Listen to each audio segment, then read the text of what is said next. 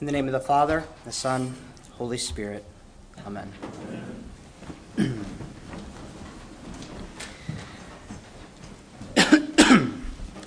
Well, so that is that. Now we must dismantle the tree. Thus begins the most famous and final stanza of W.H. Audin's For the Time Being, a lovely Christmas oratorio, which was originally printed as a standalone piece in Harper's Magazine in 1944 under the title After Christmas. Today, after Christmas, we celebrate the feast of the Epiphany, which brings the final, of the 12 days of Christmas season to an end and gives us all a chance now to take a collective breath and to reflect both upon beginnings and endings of the year that has passed and of the one that we have just now begun in Advent, which somehow manages to seem both like yesterday and months ago all at the same time.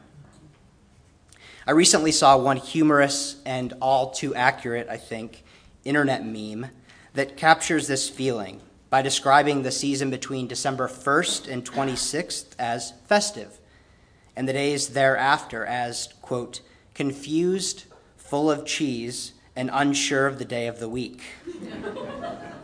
Perhaps we similarly leave Christmas and Advent feeling a bit disoriented, maybe hopeful, possibly inspired, and likely even disappointed that we didn't fully inhabit the meaning of the seasons as much as we would have liked.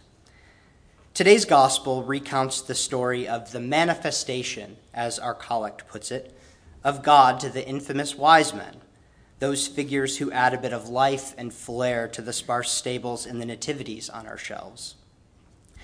There's quite a bit of debate about who exactly these men were, where they came from, which star or comet they saw, and what sort of magic/astrology/philosophy they practiced.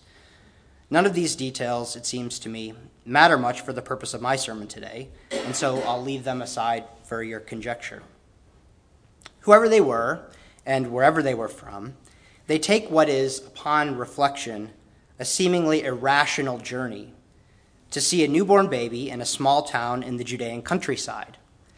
Their encounter with the baby ends in conversion and worshipful adoration, and the other texts we are given today in the lectionary interpret for us the grand vision that these men saw and the even grander vision their seeing reveals, namely the culmination of God's redemptive plan, begun before there were beginnings, before time itself, to bring the estranged nations of the world into union with God in the person of Christ, as Colossians tells us, reconciling all things to himself.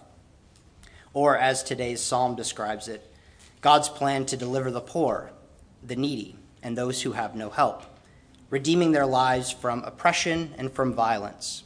These two are the same. Epiphany, or what is often called Theophany Sunday, which literally means the appearing of God, serves to orient us to what we might have missed during the Christmas celebration, since we were probably too distracted by all of the many good things that occupied our attention during the holiday season. Epiphany is, we might say, the Cliff's Notes version of the Advent and Christmas stories. If you weren't paying close enough attention or didn't properly attend to the season's meanings, we have a ready-made summary here to help us.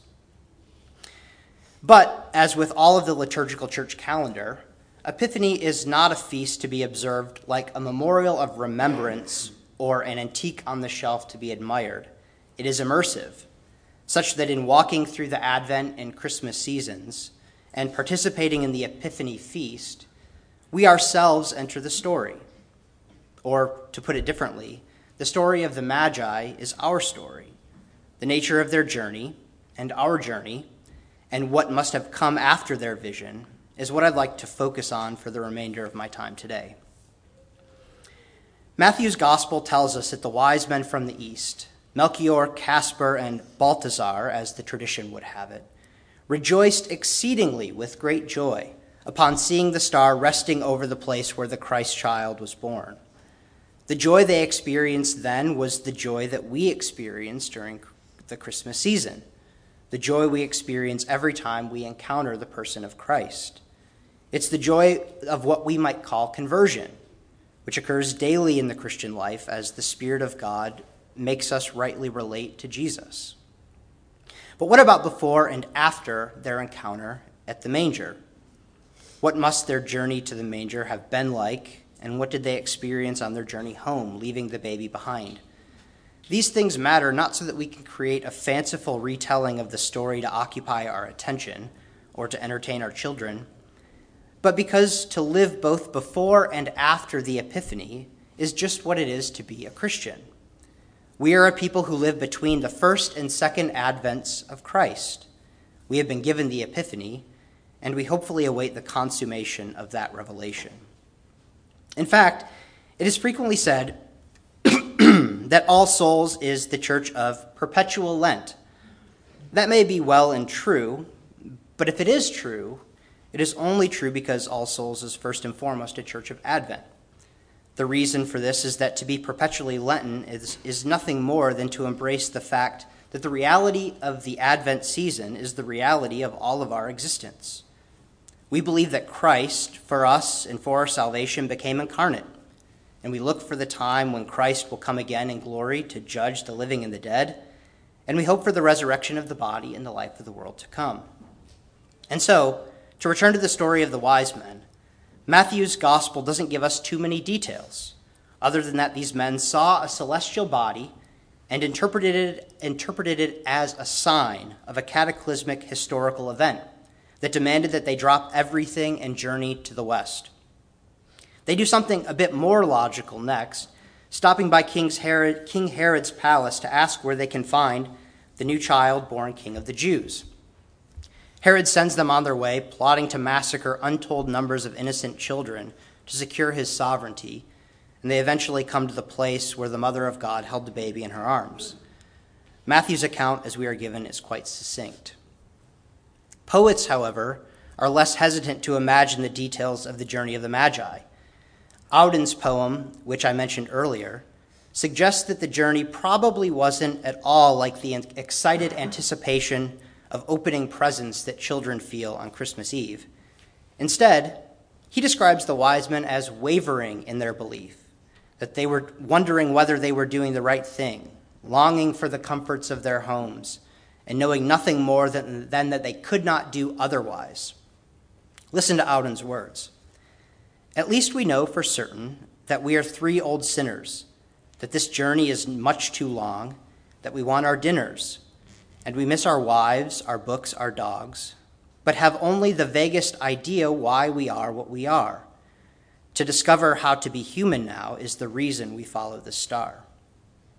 So too with us, I think. We return again and again to Christ because we see in him the grandest vision of what humanity is and what humanity could be.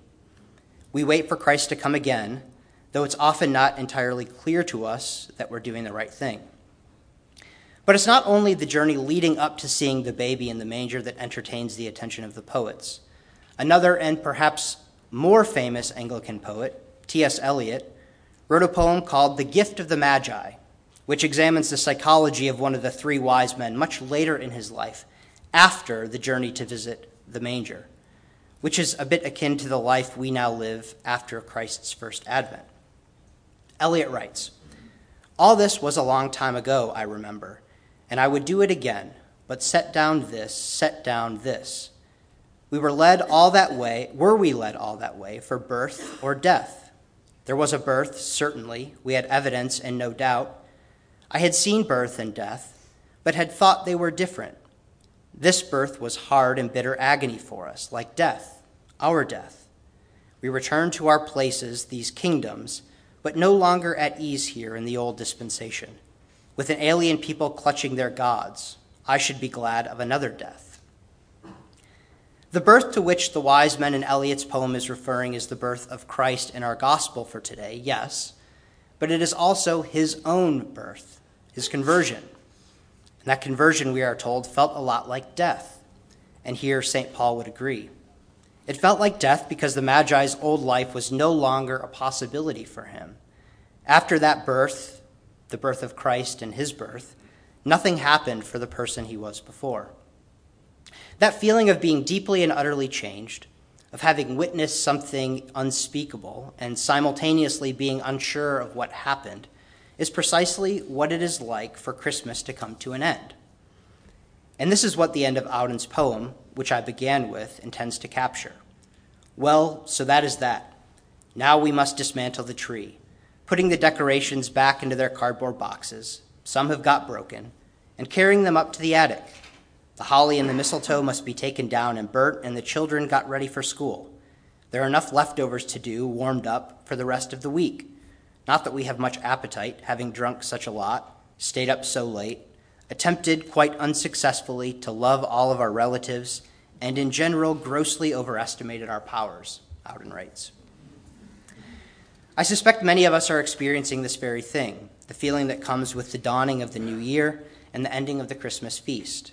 It's a post-Christmas hangover, both in the literal and metaphorical sense.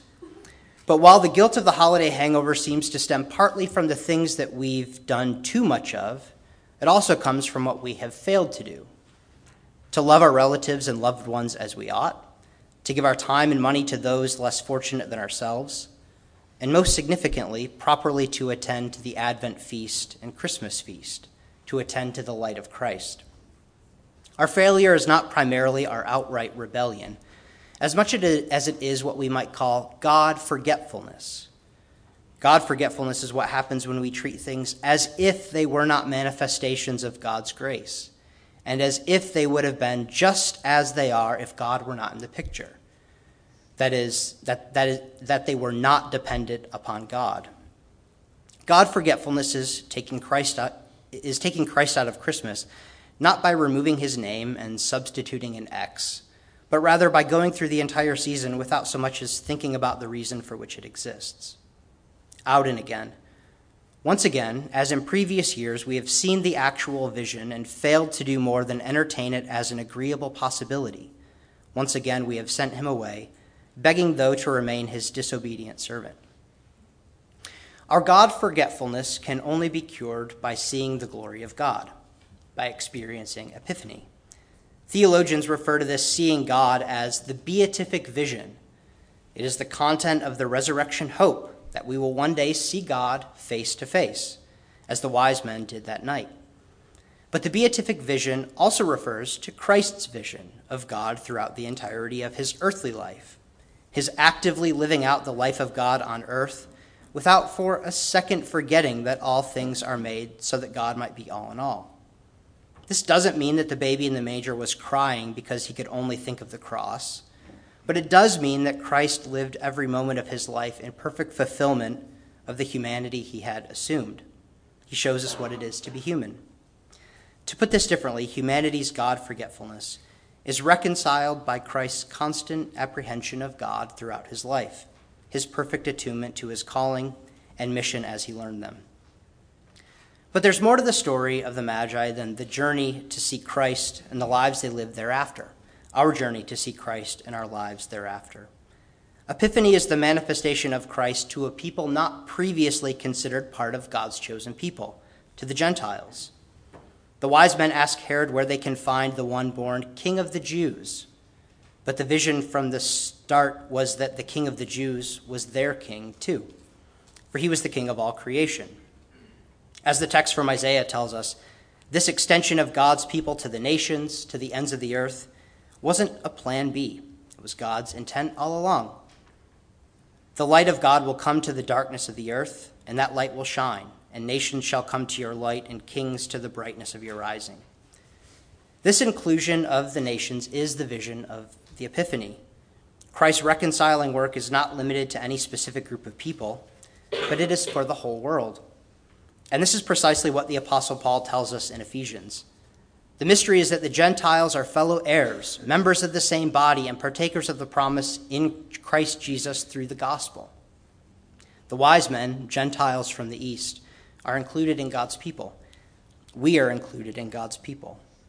And one lingering worry I have as I come to the end of this sermon is that I might be heard as suggesting that we should each hope and pray for some special and private encounter with Christ himself in our lives here on earth, like Paul on the road to Damascus or the wise men at the manger. But the message of Epiphany is that Christ has been revealed, and it is our task to attune ourselves, or better, to have ourselves attuned to that reality. The American novelist Truman Capote wrote a lovely Christmas short story called A Christmas Memory, which highlights what I mean here quite well.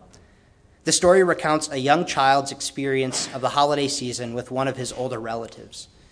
In a section of the story, the point I'm making here sticks out as quite pertinent. The character says, "You know what I've always thought? I've always thought that a body would have to be sick and dying before they saw the Lord. And I imagined that when it came, it would be like looking at the Baptist window, pretty as colored glass with the sun pouring through, such a shine you don't know it's getting dark. And it's been a comfort to think of that shine taking away all of the spooky feeling. But I'll wager it never happens. I'll wager at the very end, a body realizes the Lord has already shown himself, that things as they are, just what they've always been, was seeing him. As for me, I could leave the world with today in my eyes." Thus ends the character's monologue. While I don't think the character's wager that the final vision of God never happens is right, I do think her other point, that seeing things as they are, as reconciled to God in Christ, here and now, is in fact what it means, at least part of what it means, to see God. And that's why we celebrate Epiphany.